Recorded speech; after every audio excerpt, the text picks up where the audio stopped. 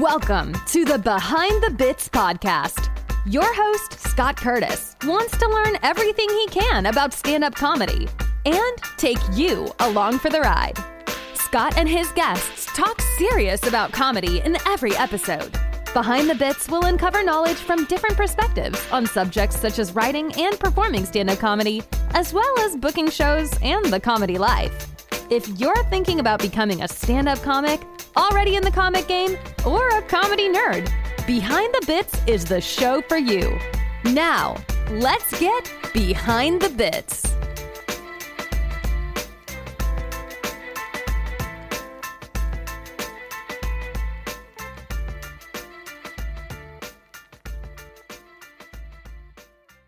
Drew Hastings has been a stand-up comedian for over 25 years. He spent most of his life in the state of Ohio outside of a 12-year stint in Hollywood.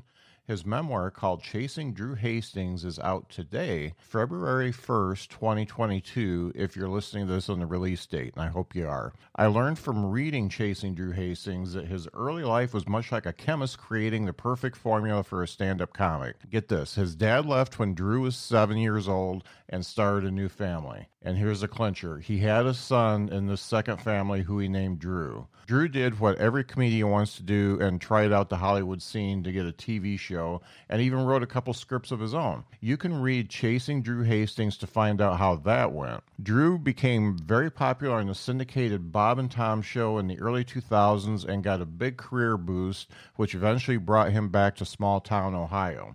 It wasn't until his 50s that Drew found a cause that could take him away from drugs, video games, and depression to use all the common sense, intelligence, and knowledge he didn't even know he had, being the mayor of Hillsboro, Ohio. This, along with the purchase of a cattle farm, changed Drew at a time when most of us past middle-aged folks get really set in their ways.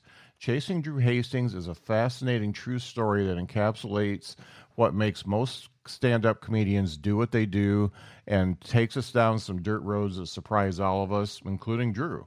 Make sure to get your copy of Chasing Drew Hastings at your local bookstore or find the link in the show notes to order from Amazon. This is a truly fascinating talk with a truly unique comedian. Enjoy. Drew. How are you? Thanks so much for being on the show. This is a really good moment for me. You're one of the comedians that kind of shaped my own comedy that I didn't start until I was in my 50s. And this was a really... I really like the fact that you really started another life in your 50s and did so well with it, because that gives me hope that I can actually be a decent comedian someday. So I really enjoyed that. And folks, if you are watching live, I know there's a few of you watching live, I am going to put in the chat a few times during this, I am going to put the link to pre-order Chasing Drew Hastings from Amazon, so you can go right there and pre-order, and that way it'll show up in your Kindle, or you can get the hardback or paperback or however it comes as soon as it gets shipped out. So that's going to go up a few times during the conversation. Drew, as I told you, I had planned on reading part of the book before we talked, and the problem was it was so engaging and I got into it so much that I just read the whole damn thing. And it was... I really appreciated the honesty of the book. It was a very honest book about your life, and it's not just comedy. And this is going to be a little change of pace episode. I usually want to just talk about how you write and how you book shows, how you put an album together. I really want to dig into the book, and then maybe we can come back another day and just talk about all the comedy part. But I think this really shows how your early life shaped you to be a comedian. You had all the right and I just want to work through that because the book was just fascinating to me. Thank you. So the first question I ask is, what made you want to write the book? It wasn't that I wanted so much to write the book. I was compelled to write the book. When I started writing the book, I'm giving away a little bit of a, what is that called when they call it nowadays, what do they call that when you give something up in advance of the episode? A teaser? Yeah, I guess. Yeah. A spoiler. Spoiler. There you go. But when I started writing this book about 6 years ago, I didn't have a child. I didn't have a son. Mm-hmm. And so when I wrote the book, when I was writing the book, I was very aware that I wanted some kind of legacy. I wanted to be like, I think which I think is universal to agree, we want to be remembered in some way. And I think that was a kind of a driving force. And so anyway, and I thought I had good stories to tell. When I started writing, the book was very different from how it ended up. I thought I was going to be the next David Sedaris. I really liked David Sedaris. Yeah. And I thought, it's going to be a book of humorous stories and essays. And then my editor said, there's already a David Sedaris, and collections of stories don't usually sell well. Mm-hmm. And he's the darling of NPR. So yeah, he's huge, but you're not starting from there. And I said, oh, okay. So he convinced me to make it a memoir, a long, continuous one book, as opposed to episodic. Mm-hmm. So anyway, I hope that answers your question. Yeah, that does. Without me digressing way off. That does. And I really appreciate it because you really you tore your heart out and put it on the page. And I really enjoyed that. The other thing I really liked was you stuck with your life and you didn't do a whole bunch of name dropping and just being that Hollywood guy. I guess you didn't glamorize anything. And that's why I liked it. It was down and dirty. It came from inside your head. It came from real life experiences. And that's what really drew me in. It wasn't the typical Hollywood dude memoir. Yeah. In fact, when I think about it, I only mention a couple of guys, especially in the comedy world, by name, really. Yep. And one was the guy that was instrumental, absolutely, in getting me to Hollywood and was the reason for me leaving, Drake Sather, who's now passed, and Bob Odenkirk, who had been a supporter of mine and is one of the few guys, I shouldn't say few, there are more than a few, but was one of the guys that who always struck me as a genuinely nice guy. And I really liked that about him.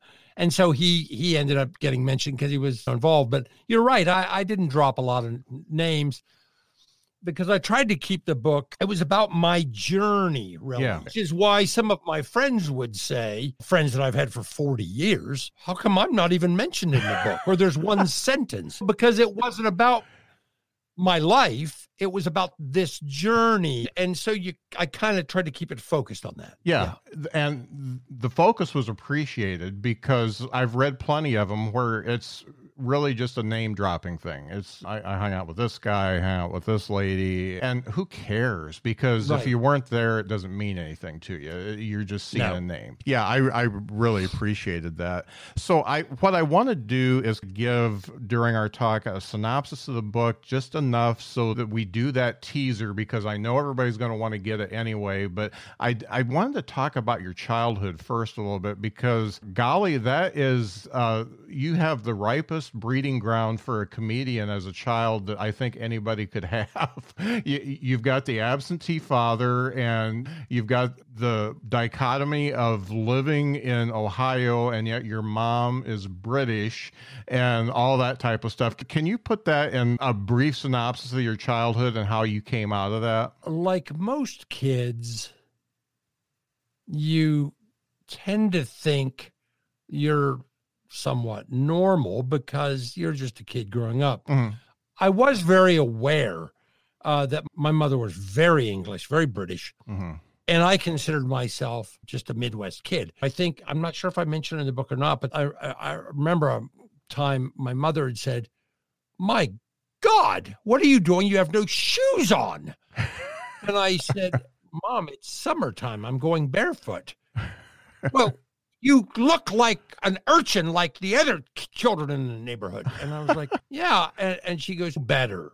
And I didn't realize till decades later that that's a little bit of the elitism of the British, that you should know better. You're more civilized than those people down the street. Yeah. And so, not that my mom was a monster or anything else, she wasn't, but that's just a British sensibility, particularly, from her generation.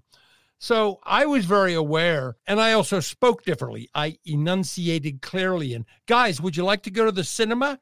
Yeah. And oh, he sounds like a faggot. I was aware of that kind of dichotomy.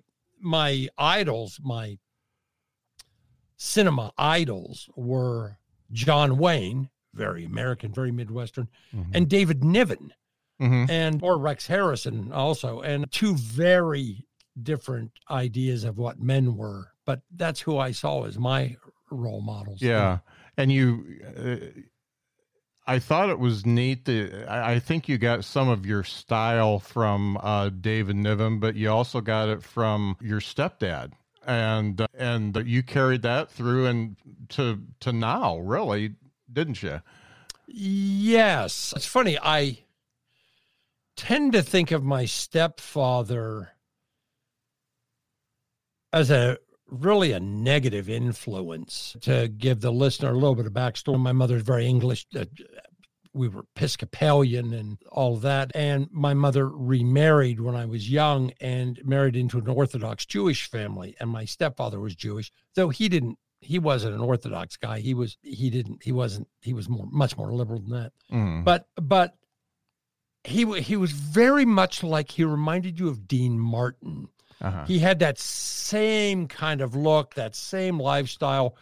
And I was in awe of that. He rubbed off on me. I'd never seen men that wore jewelry and that had cigarettes hanging from their mouth all the time and a drink in their hand. And he was in business. And so I equate wheeling and dealing in business with men. And so he rubbed off on me in a lot of ways that weren't necessarily negative.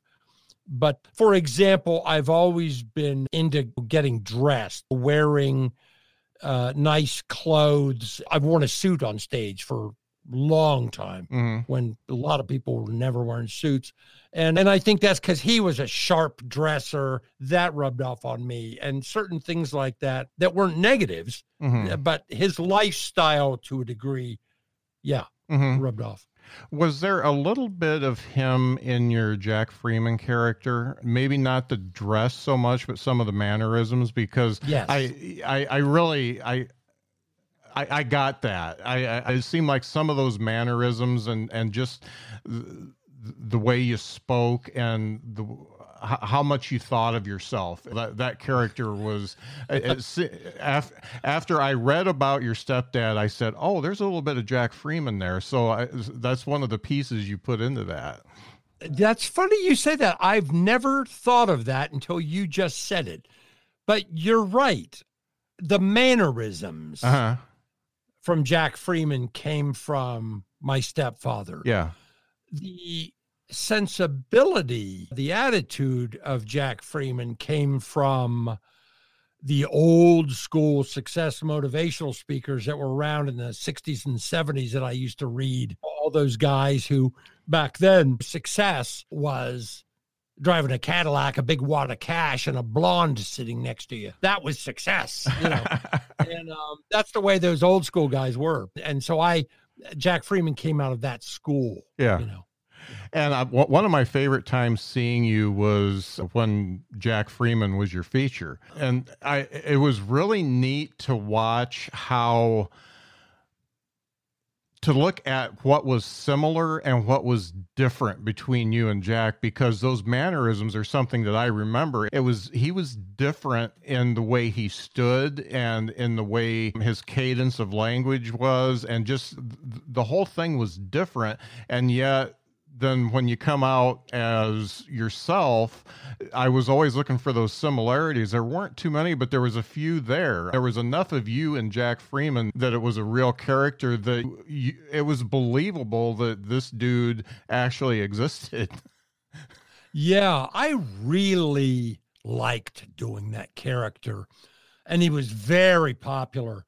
And I could have taken him a lot further. There's guys who have built entire careers on guys like that. Yeah. But I've never been like that. I've been like, wow, I did it. Wow, that really worked. Made an impact. People liked him. Okay, let's move on. Yeah. And, but in a way, he limited himself because Jack Freeman was a very one-dimensional character who only had interest or concerns in a few things. And it was difficult to write. After a while, they just become boxcars. You're writing bits or something, and they all, after a while, start to sound the same, which I didn't want to do with him. Now, the Jack Freeman, the one-man show that I did in Hollywood, The Business of Living, which is where that character started, Bob Odenkirk directed that stage show. And it was much deeper, more reflective then. He actually had the ability to reflect. Yeah. And then he would, of course, he'd say, what am I thinking? That's a bunch of horse shit. That's not going to make you any money. But yeah, I loved doing that character. Yeah, and I absolutely loved it too. It was funny reading that. It all came back. It's funny how things go out of your mind for so long, and it all came back, because I think it was maybe, I don't know, 2006 or 2007. I saw you in South Bend do that, and it was, and my friend Marcia Tusky and her husband took me, and for some reason my wife couldn't go, and she was so excited. She loved you, and anytime that she could see you, it was like, Drew Hastings from Bob and Tom, I got to see him, and you are always her favorite, so she's going to love this episode. Let's talk about moving to LA. Let's talk about why you did it and why you got the hell out of there. I was a typical comedian in the late 80s, came up in that kind of golden age of the road and comedy club scene that was huge then. And I subscribed to the theory. I didn't realize it then, I do now. Very much the country music model. A lot of comedians don't necessarily come from that model, but I came from the country music model, which is you go out, you do the road relentlessly, you do the same, you do cities over and over, you do this for years, and you groundswell build an audience. And you build an audience personally. And then you take that and try to hopefully do something with it. I was in Omaha, Nebraska, and I was a feature act for an LA headliner named Drake Sather, who I didn't know at all. And he had said to me that week, we were hanging out, he goes, Jesus, Hastings, you're a walking sitcom. You've got to go to LA. You have to. And I'm like, huh? And so I listened to him, and I'd probably been on the road and 48 weeks a year kind of thing for, at that point, about 7 years, maybe. This was in like 91 or so, or 92 maybe. And then I moved to LA. I slept on the floor of his apartment in LA, and that was it. And then he introduced me around, and he got me in at the Improv in Hollywood, and I was a regular at the Laugh Factory and stuff like that. So, So that got you there, and then you tried. Yeah, you tried really hard to get some stuff going, and you were able to do some stuff. What was it that finally told you that you just had to get back, you had to get out of there? It wasn't going to be good for you. I was very fortunate. I was there maybe 2 years, and my friend Drake was represented by the biggest manager in Hollywood at the time, a guy named Jimmy Miller, who is actually Dennis Miller's brother. Jimmy Miller had a company then called Gold Miller, and Jimmy signed me. At the time, his clients were Gary. Come on. Gary, he's dead. Oh. Shandling. Yeah. Shandling, Judd Apatow, Drake, a few other large names that people would be shocked I can't remember their names, but I can. So I was with that firm, and I was lucky. I was the lowest guy on the totem pole, but I got a deal. This was in the years NBC was really coming back, and that was the must-see TV, NBC. Yeah. And Warren Littlefield was the president at the time of NBC. And I got a deal for a sitcom and knew nothing about how that all worked. Drake and I had to write a pilot, which we did. I guess I can give it away what happened with that show, right? Yeah, I think so. Yeah. Yeah. My show, which was called Taking Stock, which was based on a kind of a fledgling, tiny little financial channel, which actually in reality ended up becoming a show on CNBC 10 years later. And it was a very funny show. We wrote it. Everybody thought it would get picked up. Oh my God, Drew, you're getting picked up. Get ready. You're a star, dude. Everybody thought this show would get picked up. It did not get picked up. And the one show that it was competing against, everybody said, no, nothing's going to happen. It's an ensemble comedy, which they aren't really popular. And frankly, they aren't comics, and they're a bunch of pretty faces. And I said, what's it called? And they said, it's called Friends.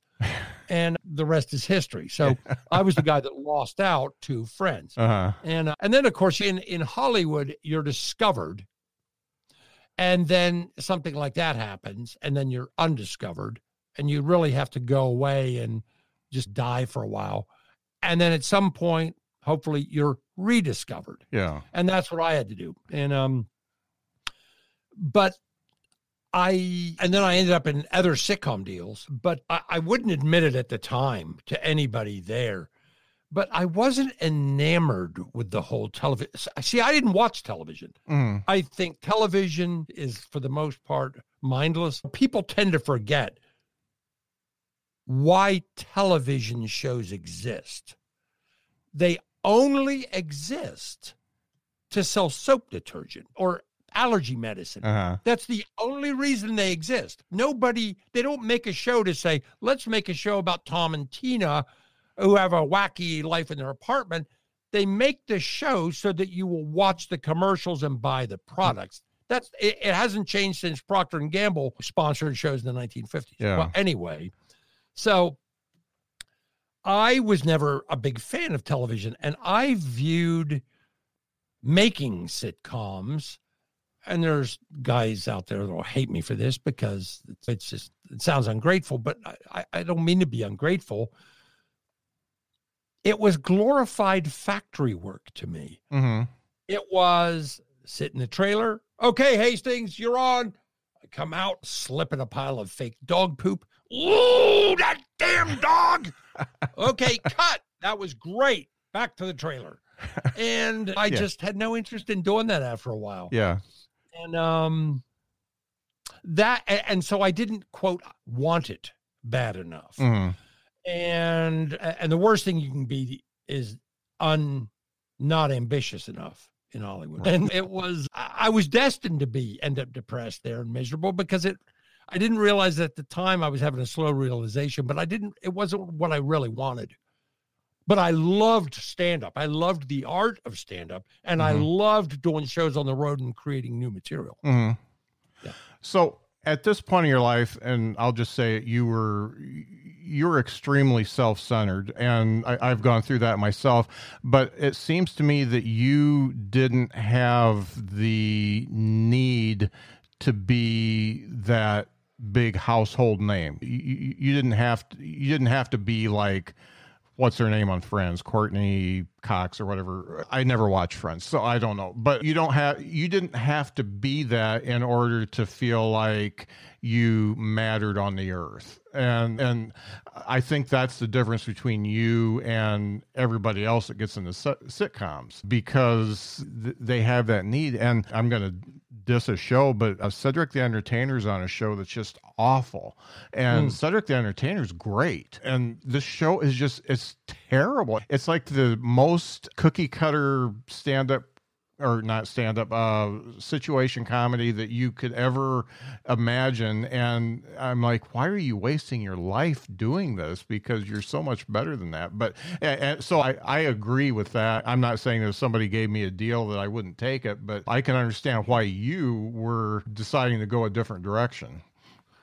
Yeah, it happened in my last few years there, but I will always admire immensely Dave Chappelle for walking away from that Comedy Central deal for, what was it, 10 million or something at the time, which was huge money, because they wouldn't let him do what he wanted and wouldn't let him.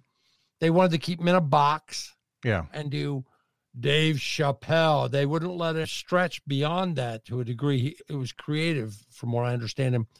Well, he walked away from that, and I always really respected him. That would have been very hard to do. Yeah, that was a big deal. I never had the chance to walk away from 10 million.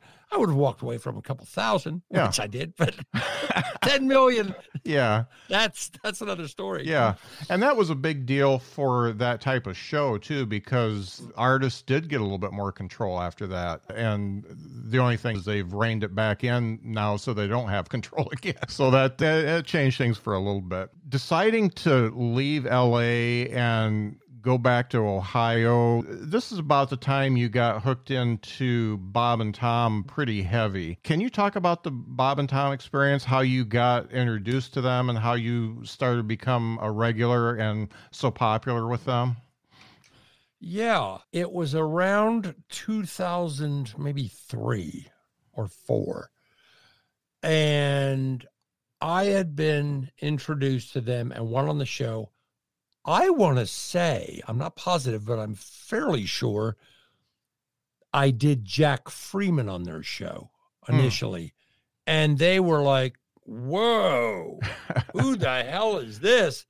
That guy is funny. And then, of course, they'd talk to me off the air and they'd talk to Drew. But I think I went on and initially impressed them with Jack Freeman, if I recall. And then they wanted me back, and then I started getting popular on that show really quickly. And then I was just myself on the show. I didn't realize it. I never thought about it. They have a long show, especially in those days. They had a long 4-hour format, and that's a lot of time to fill. And you came in at 6:37 in the morning and sat there almost 10 a.m. And if you were a comedian that just looked for a way to squeeze your bits in, you ran out of your material in the first show you were on or the first 2 shows. And dude, if you didn't have a personality, you couldn't hang. A little bit of improv. Yeah, a little bit of improv. That's right. I was fortunate because I didn't really do bits on the show. I just was myself, and I gave opinions. I've always been outspoken, and I think they found that refreshing somehow. I would give opinions, and I was bombastic and all that, and so it just worked, and it worked for their show and their format. And I think I was different from most of the guys at the time they had on, and then I just seemed to catch on, and I was very fortunate. I owe them a great deal for, they really took me to a much different level that all my touring and somewhat exposure in Hollywood never did, because at the time, I think they've tightened up a little bit, but they were literally in, I don't even know how many markets. They were in tons of markets. Have shrank a little bit simply because radio has. Yeah. But so that's how that went. And then I would go on the show, and then eventually they decided to do a Bob and Tom tour. I was fortunate enough. I was on most of those tours. I headlined a lot of those tours. And that got me from when I first started on our show, I was at $1,800 a week headliner, and who couldn't name price or anything. And then my prices tripled. And then it was, I could say, I don't want to do the Wednesday night and I don't want to do the Sunday night. I just want to come in and do Thursday, Friday, Saturday. And because that's what we're trying to achieve. Usually. Yeah. And so I was able to do that. And then and I was making a lot more money, and it really did a lot for me, that show. Mm-hmm. Do you ever wonder how you became one of the most popular comedians on there, because you were so different from everybody else? What's the guy's name? Donnie Baker. I think he was on those tours with Bob Zane. He's in the same thing, but he's still pretty different from you. You were a little bit more intellectual and a little bit more, you challenged people a little bit when you're on stage, and your crowd work was had a little bit more of an edge to it, and you weren't afraid to speak your mind. So you were really different from that. Do you ever wonder how you were somebody who really caught on with them? No, but see, when I was on their show, and to a large degree, when I'm on stage, I don't think of myself as a comedian. Mm-hmm. I think of myself as, well, I'm a guy who's up here talking, and you're not allowed to talk, and I am.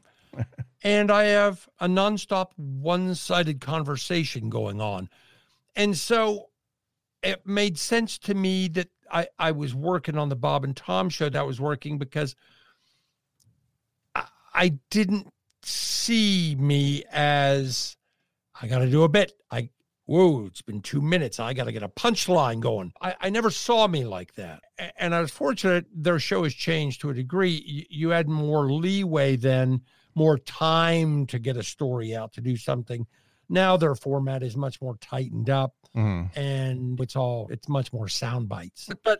And I don't fault them for that. That's the way a lot of content and media has gone. But yeah, so I guess that's how did I answer the question? Yeah. Let me go back for a second. I want to address one thing.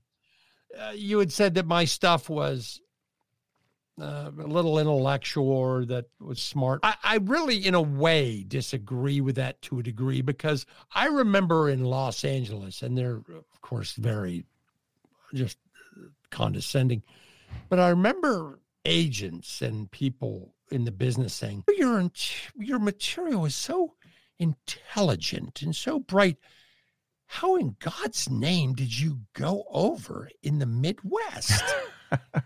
And I would look at them very surprised, and I'd say, I was born and raised in the Midwest. I started stand-up in the Midwest in front of Midwest audiences, and I am Midwest. So I am a product of the Midwest. So if you think for some reason that I'm smart or somehow intellectual, then you have to say that about a lot of people in the Midwest. And I have always, and I think there are comedians who are maybe listening to this who will agree, but I think it's sometimes easy, and maybe there's a number of comedians, or maybe it's a school of thought, that tend to treat audiences, you got to dumb it down for them. You got to play down for them. I never in a million years talked down to my audience. I always considered that they would have be up on the same issues as me. And if they didn't, I would say things in a way that, I see what he means. Yeah. They may not know when I'm making a reference to Gregor Mendel and genetics, who Gregor Mendel was, but, Gregor Mendel, he must be like a genetics historic guy. Yeah. You know what I mean? So I've never felt the need that you need to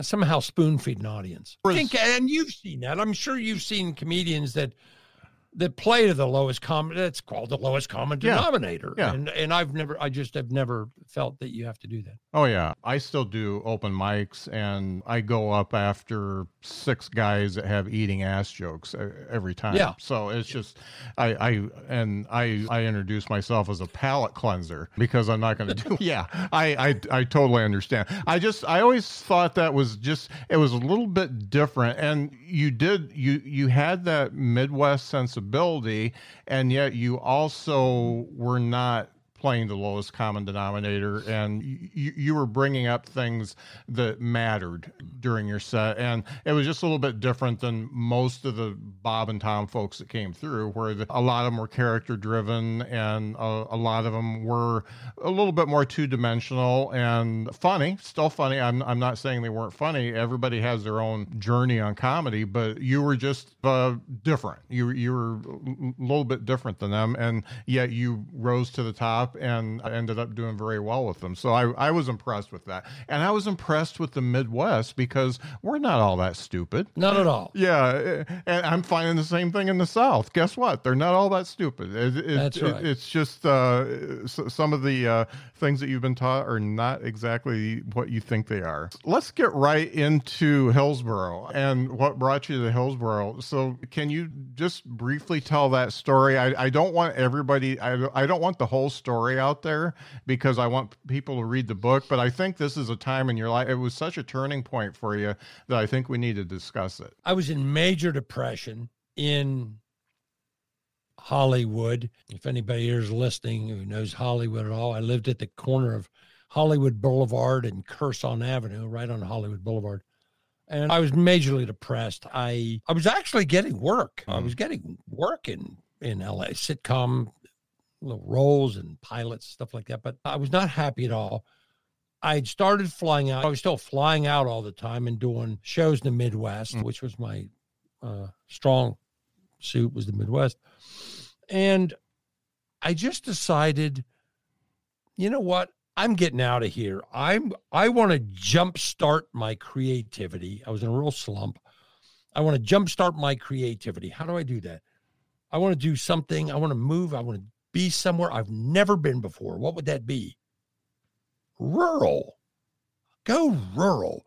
And I literally packed my stuff up, drove to Ohio, put all of my stuff in one of those public storage, you store it, you lock it places, and then drove around like this for 3 months all over Southern Ohio looking for where I wanted to settle. And then one day was in a diner in Hillsboro and was reading the paper, and there was a little farm for sale. And I was like, I could maybe afford that. And the rest was history. And that's how I ended up there. Yeah. And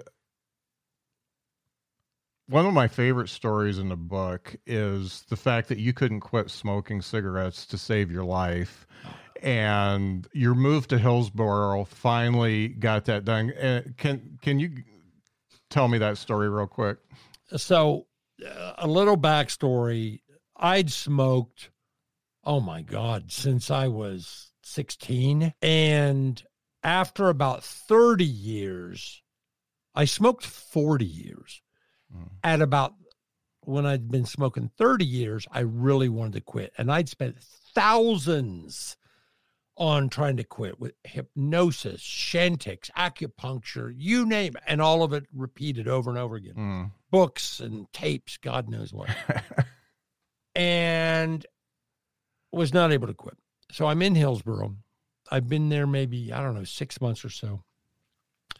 And the guy who lived across the street from me lived in a mobile home across the road, and a rural Appalachian, and a young guy, half my age. He must have been about 26. I was about 52. And we had been feuding about something.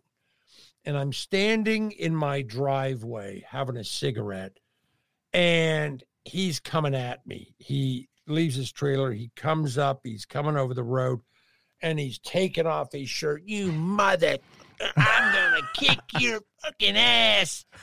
And then he's cut and thin. He was work construction. And I'm like, whoa, if this dude gets me down on the ground, I'm a dead man. Yeah. And I will never forget this as long as I live. I flicked my cigarette away. I could still see it going end over end, slow motion. And I said to myself, that was my last cigarette. I'm going to get my lungs back, and I'm going to kick that hillbilly's ass. And I don't know what it was. in his, if he saw something in my eyes. I don't know if he decided in the country, if you come on another person's property uninvited, they can pretty much do anything to you, shoot you, whatever. I don't know if he decided not to come up onto the property or he saw the look in my eyes, but for whatever reason, he stopped and mumbled to himself and grumbled and turned around and went back. And I never had another cigarette again. I never even thought about it. It was almost a religious experience. Yeah. And I will never forget that. And I still marvel. That's how I quit. Yeah. And to this day, I thank that guy. He still lives in a trailer across the road from my farm. Yeah. Yeah. That's funny. And that was one of the... His name is Sean, by the way. Yeah. He's one of 3 Seans. All right. Yeah. Are you guys friends now? Yeah, friends enough. Yeah. We go up and down. Depends. Yeah. As long as the light isn't just shining right in the window, I guess he's okay. That was one of the moments I was reading that. I don't know. It was like midnight or something like that. And I read that and I'm like, holy shit, that's how he quit. Because I quit in similar fashion because I started when I was 12 and I was dating who ended up being my wife. And she said, I really don't like you smoking. So I did the same thing. I crumpled up my pack, put it away, never smoked another one. It was real easy. But I was in love. So, that helped.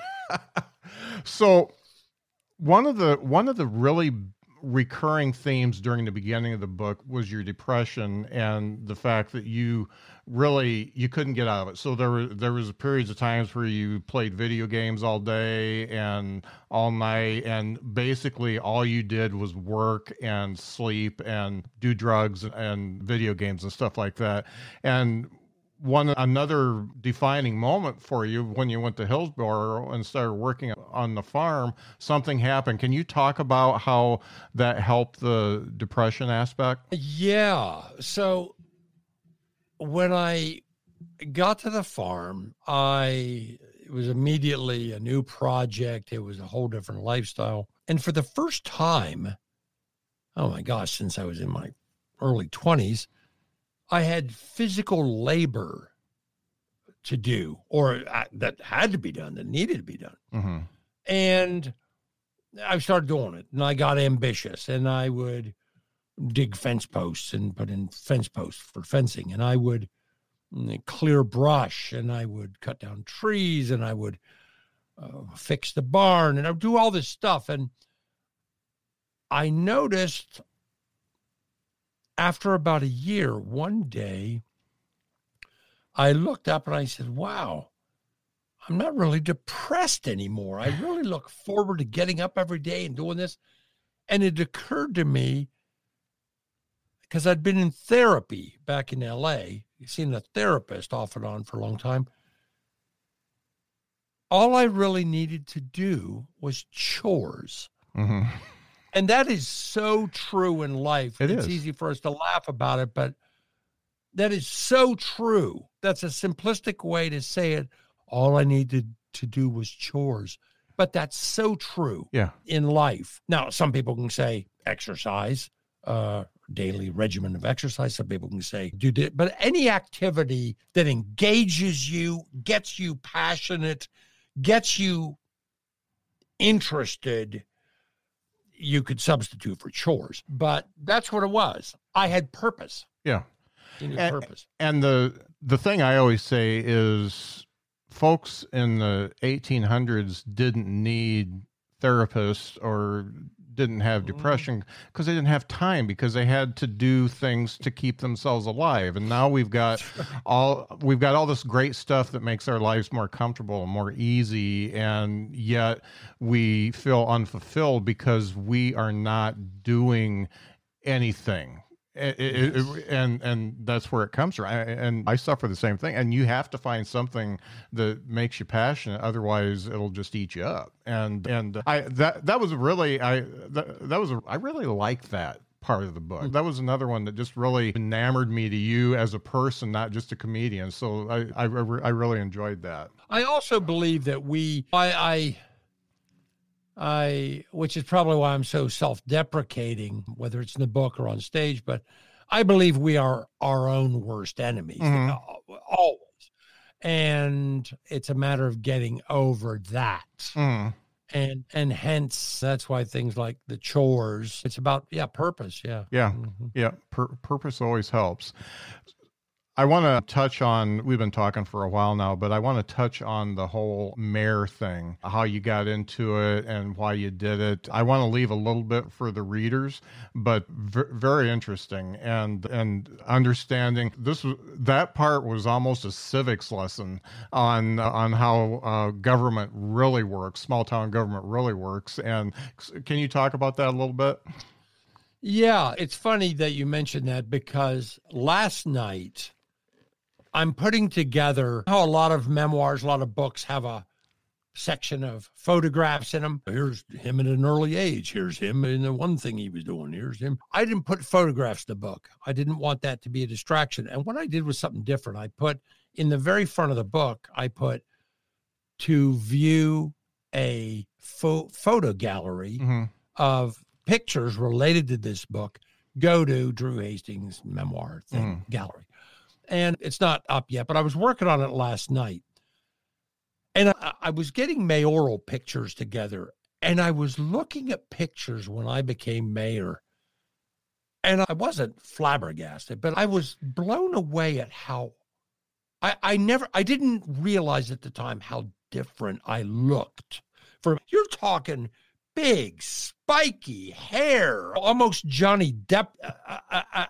And I wore black all the time. And so I so can see why people either liked me or did not like me at all. Mm-hmm.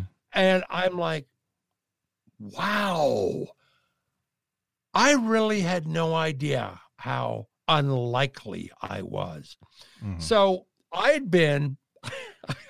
had conned my best friend, who had been my best friend of 40 years, who was living in Southern California, way down in Orange County, running an assisted living center.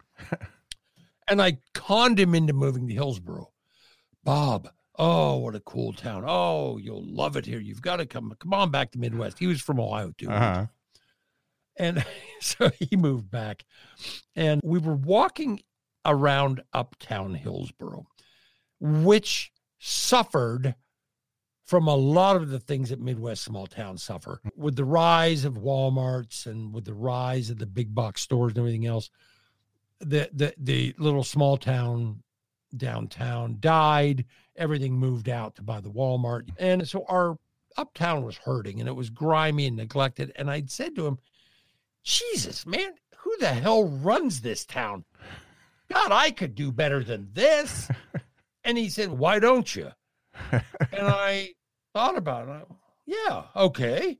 So I ended up running for mayor, or as I like to say it, well, I was used to disappointing people on an individual basis, and I wanted to try to expand on that effort. So I was really passionate about some things, and I went around and I would talk to people.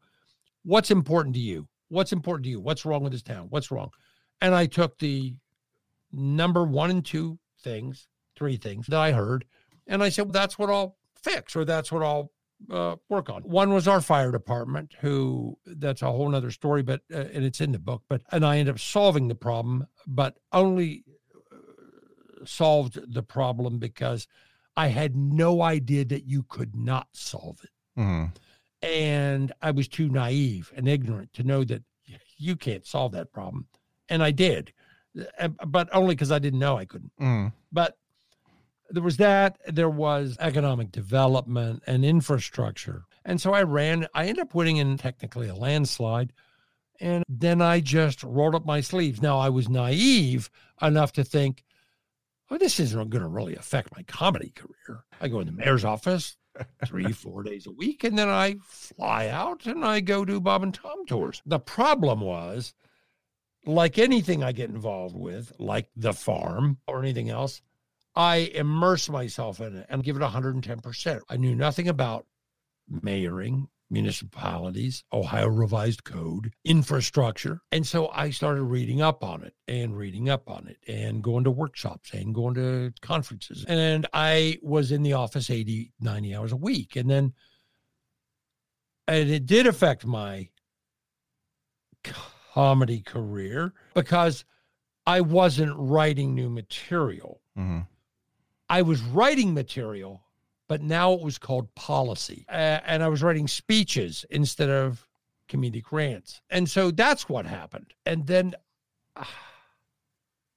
I'm really glad I was mayor. I was mayor for 2 terms, and I think made a big difference. And I think a lot of people would agree with that. But it cost me. It was hard on me. It was hard on me mentally, very hard on me, just from some stuff that happened in the book. And it affected my comedy career. It definitely hurt my comedy career. I didn't mind that so much because I was doing something else that was bigger than me. And I'd never done anything for anybody else. I'd always been me-oriented. Well, I was single. I didn't have children. Yeah. What else is there to be other than me-oriented, particularly if you're a comedian, or it's very easy to default to me. So I'm going to interrupt you for a second. One of my favorite quotes from the book is, the idea of doing something for a cause bigger than me was, well, ludicrous. What possible cause could be bigger than me? Yeah. And that's in the book. And I just loved how you came out of that. You went into it being a more inward facing type person to being a completely outward facing type person and seeing what was going on around you. I really love that part. Thank you. A lot of people will relate to this, and I'm not sure who all listens to your show, if there's a lot of other comedians, if it's a lot of the general public but people will relate to this, I think. Especially if you're an urban person, you live in a city. When you live in a city, see, I had no sense of community. I had no idea what a sense of community was. Yeah. I'd always lived in a city. And as I said, in Los Angeles, if somebody died in your apartment building, oh, did you hear that the old lady up there on 5th floor died? I didn't even know her name. Oh, hey, you remember that hippie dude that lived down the hall from us, Schaefer? Yeah, he died, man. Oh, or the guy down in the basement apartment got in a big car wreck. Did you hear about that? But it was all very anonymous. You didn't have a connection when you live in a city, really, per se.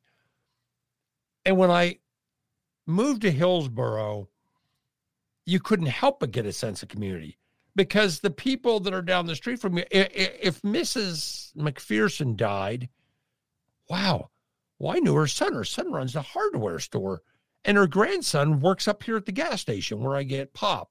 And there's just a connection. And then by extension, you end up being part of a community, and you can't help but care, really, in a small town. I so get small towns now. Yeah. Not that they don't have their downsides, but there's a lot of great things about small towns. And so that's where a part of that thing with the mayoring came, how I got out of myself and into something a little bit bigger than me. Yeah. So that story is so compelling, and if nothing else, just get the book to read through that, especially if you are a idealist, naive person like Drew was, and you want to get into city government, because you'll learn a few things, and it was just excellent. One of the things I want to end with, because I want to be respectful of your time, is, okay, cool. Let's talk about when you went on Jay Leno and got the standing O, and then went back and had Robin Williams in your court, and something happened. Yeah. Well, I was on Leno the first time. I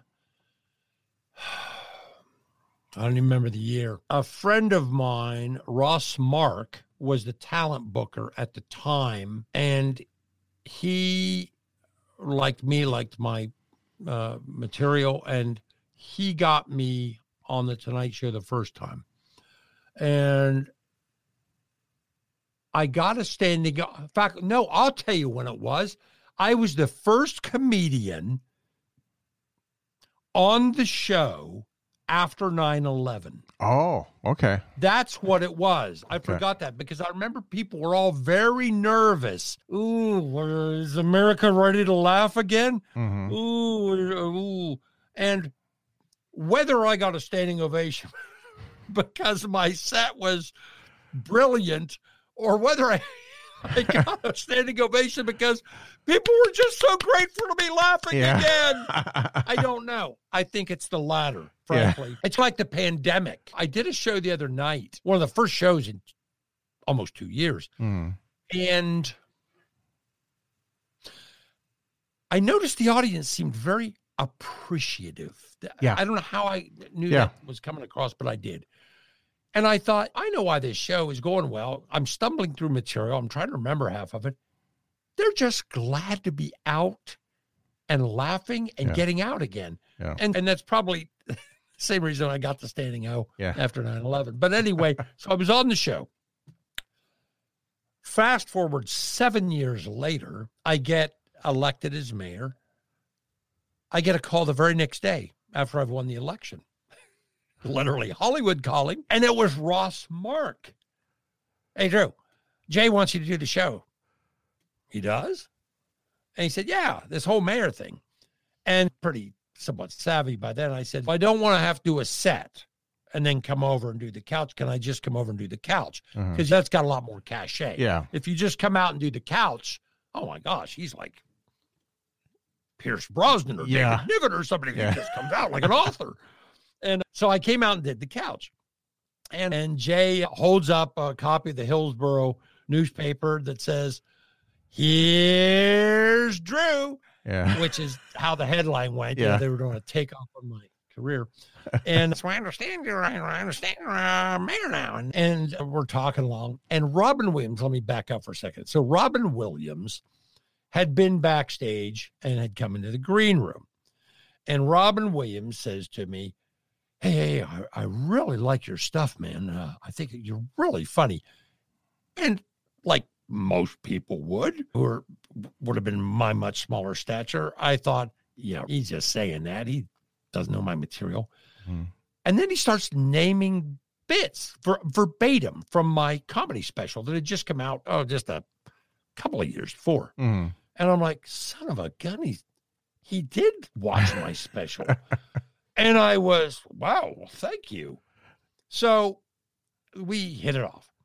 So he goes out and does his segment. And instead of getting up and leaving and being long gone in his car, he decides to stick around for my segment to support me. And this is a big deal. Robin Williams is going to stick around for me. So Robin Williams is sitting there next to me. And you can see this if you ever pull up the show or stills posted on one of my sites. And I'm out there and Jay's talking to me about, so you're around for mayor, and boy, tell us about that and this and that. And at one point, and Robin's laughing at stuff over here next to me and laughing at stuff I'm saying. And Jay then says, so I understand you had to run as a Republican to win. And I looked at him funny, and I said, yeah, Jay, I am a Republican. And Jay got a little taken aback. Yeah. Robin got unbelievably silent. And after that, Robin never laughed at anything. Yeah. He was like, oh my God, I didn't know I'd been supporting the Antichrist all this time. and it was, I didn't care I'm like, I'm who I am, whatever. And so that was very funny. But I'll tell you what I'm really proud of. And that's really been indicative of my life. I'm one of the only people, I believe, who's ever done the Tonight Show 2 separate times for 2 completely different careers. Yeah. And I'm proud of that. That's a little asterisk kind of fact, whatever. But that means a lot because I've had a varied life. And anyway. Yeah, I really enjoyed that story. So the clip is on YouTube, so it's really easy to watch that. Yeah, and it's there and all the way through, and you can see when Robin checks out. And it's really neat because we talked a little bit before we did the interview last week, and so I had to look it up, and it's there. Yeah, it's very, very easy to see. Yeah. So how has having a child changed your life? Oh man. I don't hardly even know how to answer that because it's going to sound so maudlin and so, I don't know, stereotypical. I will tell you this. I didn't even know. I had no idea what love was until I had him. No idea. Yeah. I thought about it this morning. It was really upsetting. And parents, I guess will relate to this. I no sooner had my son, and he is just the world to me.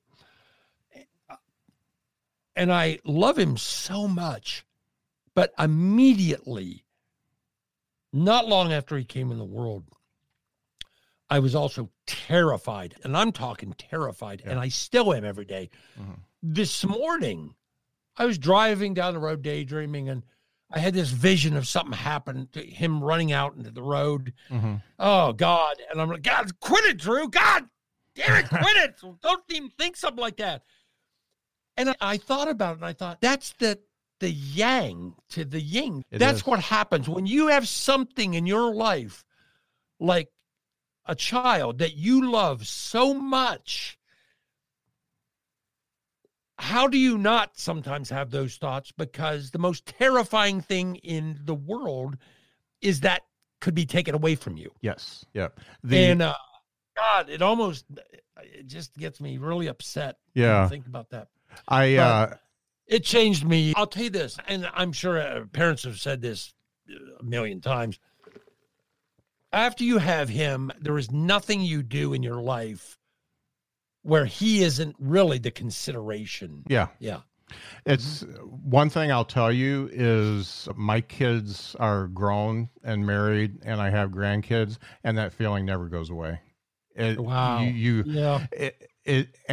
It is so detrimental to go to worst case scenario, but you always, for some reason, whenever a situation pops up, when my daughter was giving birth and stuff like that, you always think about, oh, what could happen?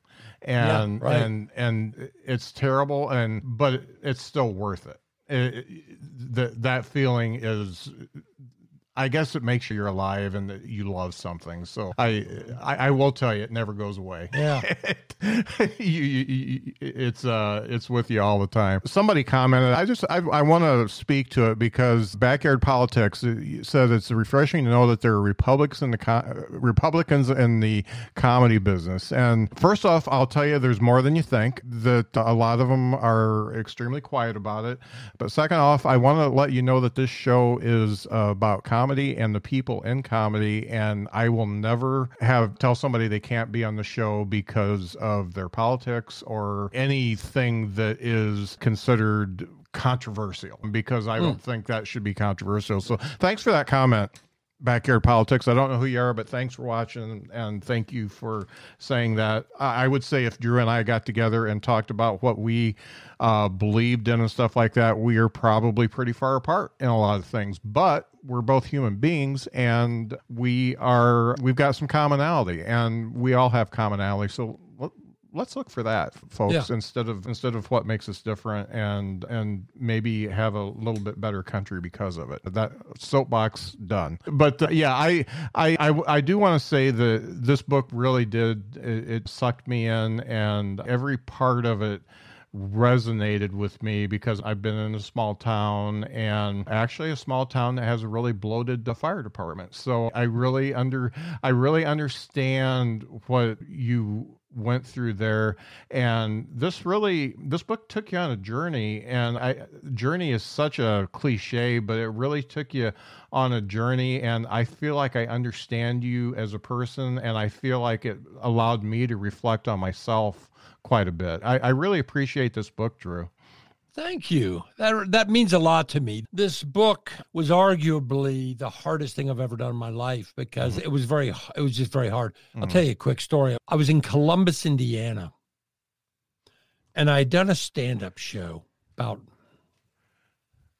6 years ago. Uh-huh.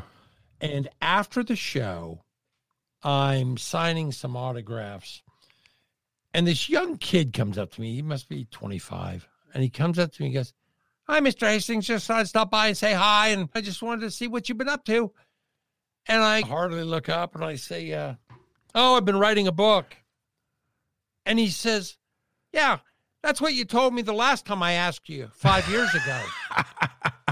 I almost vomited. I was so mortified. I went home that night. I got up the next day and I made a decision.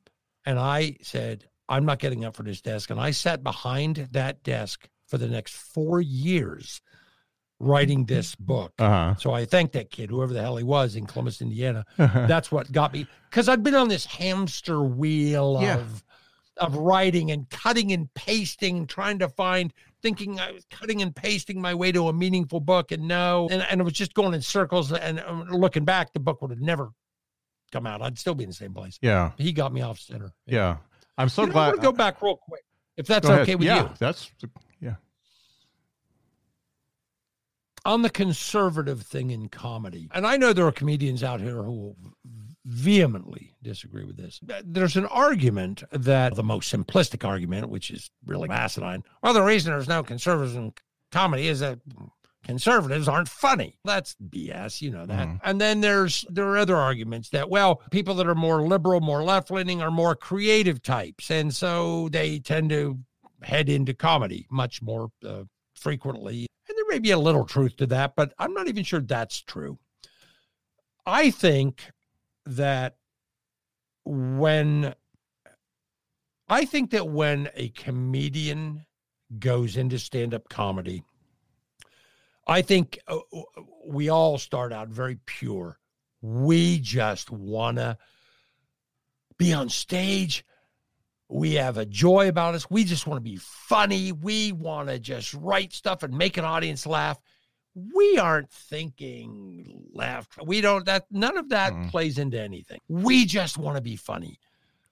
And I think, and I'm only going to quote my case because that's all I can with any authority. But I think that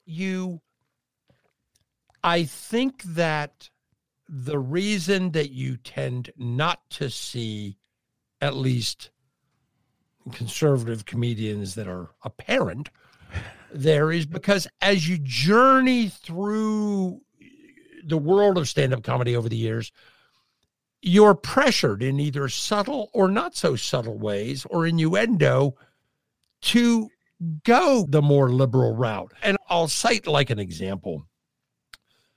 I can remember working with headliners, and when you're young and you take almost everything the headliner says as gospel. Oh, never wear sequins on stage. Audiences will hate you, Yeah. Oh, never wear sequins. You would have a big headliner who would be you're working with from LA, and he says, I don't know what that bit you were doing about being for the death penalty was, but man, that's not going to get you very far. You need to drop that kind of stuff. Maybe I do. And I was just throwing that as an example, but I think those kinds of things happen, and they happen periodically, and that ends up shaping you to a degree in stand-up. I know when I used to do sets, when you're going to do a late night show, or when you're going to do a stand-up set on a late night show, they come into the club, the people that the producers and stuff, and they watch you do a set, and they'll watch you do a 15-minute set, and then they kind of willow things down. And they would say something to you like, oh, I love this bit, and I love that thing you're opening with. I'm not sure I like that bit where you say that about Obama. I don't think that works. I think everybody'd be happy if you just drop that bit. And so you drop the bit because you want to do that show. But that's in a way, I think, how you get shaped. In other words, it's easier for you to be allowed to succeed if you, quote, toe the party line than not. Yeah. And I know there are people out there who will say that wasn't my experience or this or that, but that was my experience. And I really think that there is some truth to that. I definitely paid the price for opening my mouth being a conservative when I was in Hollywood. I didn't know at the time. I was naive. You don't want to go on rants about the Disneyfication of homosexuality and then think that somebody isn't going to not like that. Yeah. Yeah. Anyway, I just thought I'd put that out there, and you could tell me I'm full of crap. That's all right. If everything was a true meritocracy, then there would be an equal amount of conservative comedians, but that's not what it is. It's politics are different than conservative and liberal. There's a lot of different types of politics, but yeah, that's true. And there's funny. I mean, to me, ultimately, the thing I subscribe to that's true across the board, at least for me, only the truth is funny. Yeah, that's the basis under everything. Yeah. Yeah. And almost all comedy comes from pain, ultimately. Yeah. And I believe those two things. Other than that, it's all up in the air. Yeah. 100% agree with you on that. This has been great, Drew. I really, like I said, I will beat the drum for your book until you get to be a bestseller, because this is just fantastic. I'm going to pop a picture of it up again real quick. This is what you're going to see when you go to Amazon and pre-order. Or this is going to be the audio. If you're listening to the audio version, it's out today. Make sure you the audio version. Yeah, the audio version of my podcast. So if you're listening to the audio version of Behind the Bits, it's out on the day of release. So make sure that and there will be in the show notes, there will be a link to it. Go get it. And I would, if you want to, try to buy it from a local bookstore if you can, rather than Amazon. But if you really like Kindle like I do, buy it from a local bookstore and get the Kindle versions. I do that a lot too. So whatever you want to do, support local business if you can. If not, get it on Amazon so you support Drew. It's a good book, and I guarantee if you're a comedian, if you're a human being, or you're a politician, you're going to enjoy it. Thanks a lot, Drew. This has been a really good talk, and like I said, the book did inspire me. Thank you very much. I really appreciate it, and I had a really good time today. It was thought-provoking, and you do a great cast. Thank you. Good. Thank you.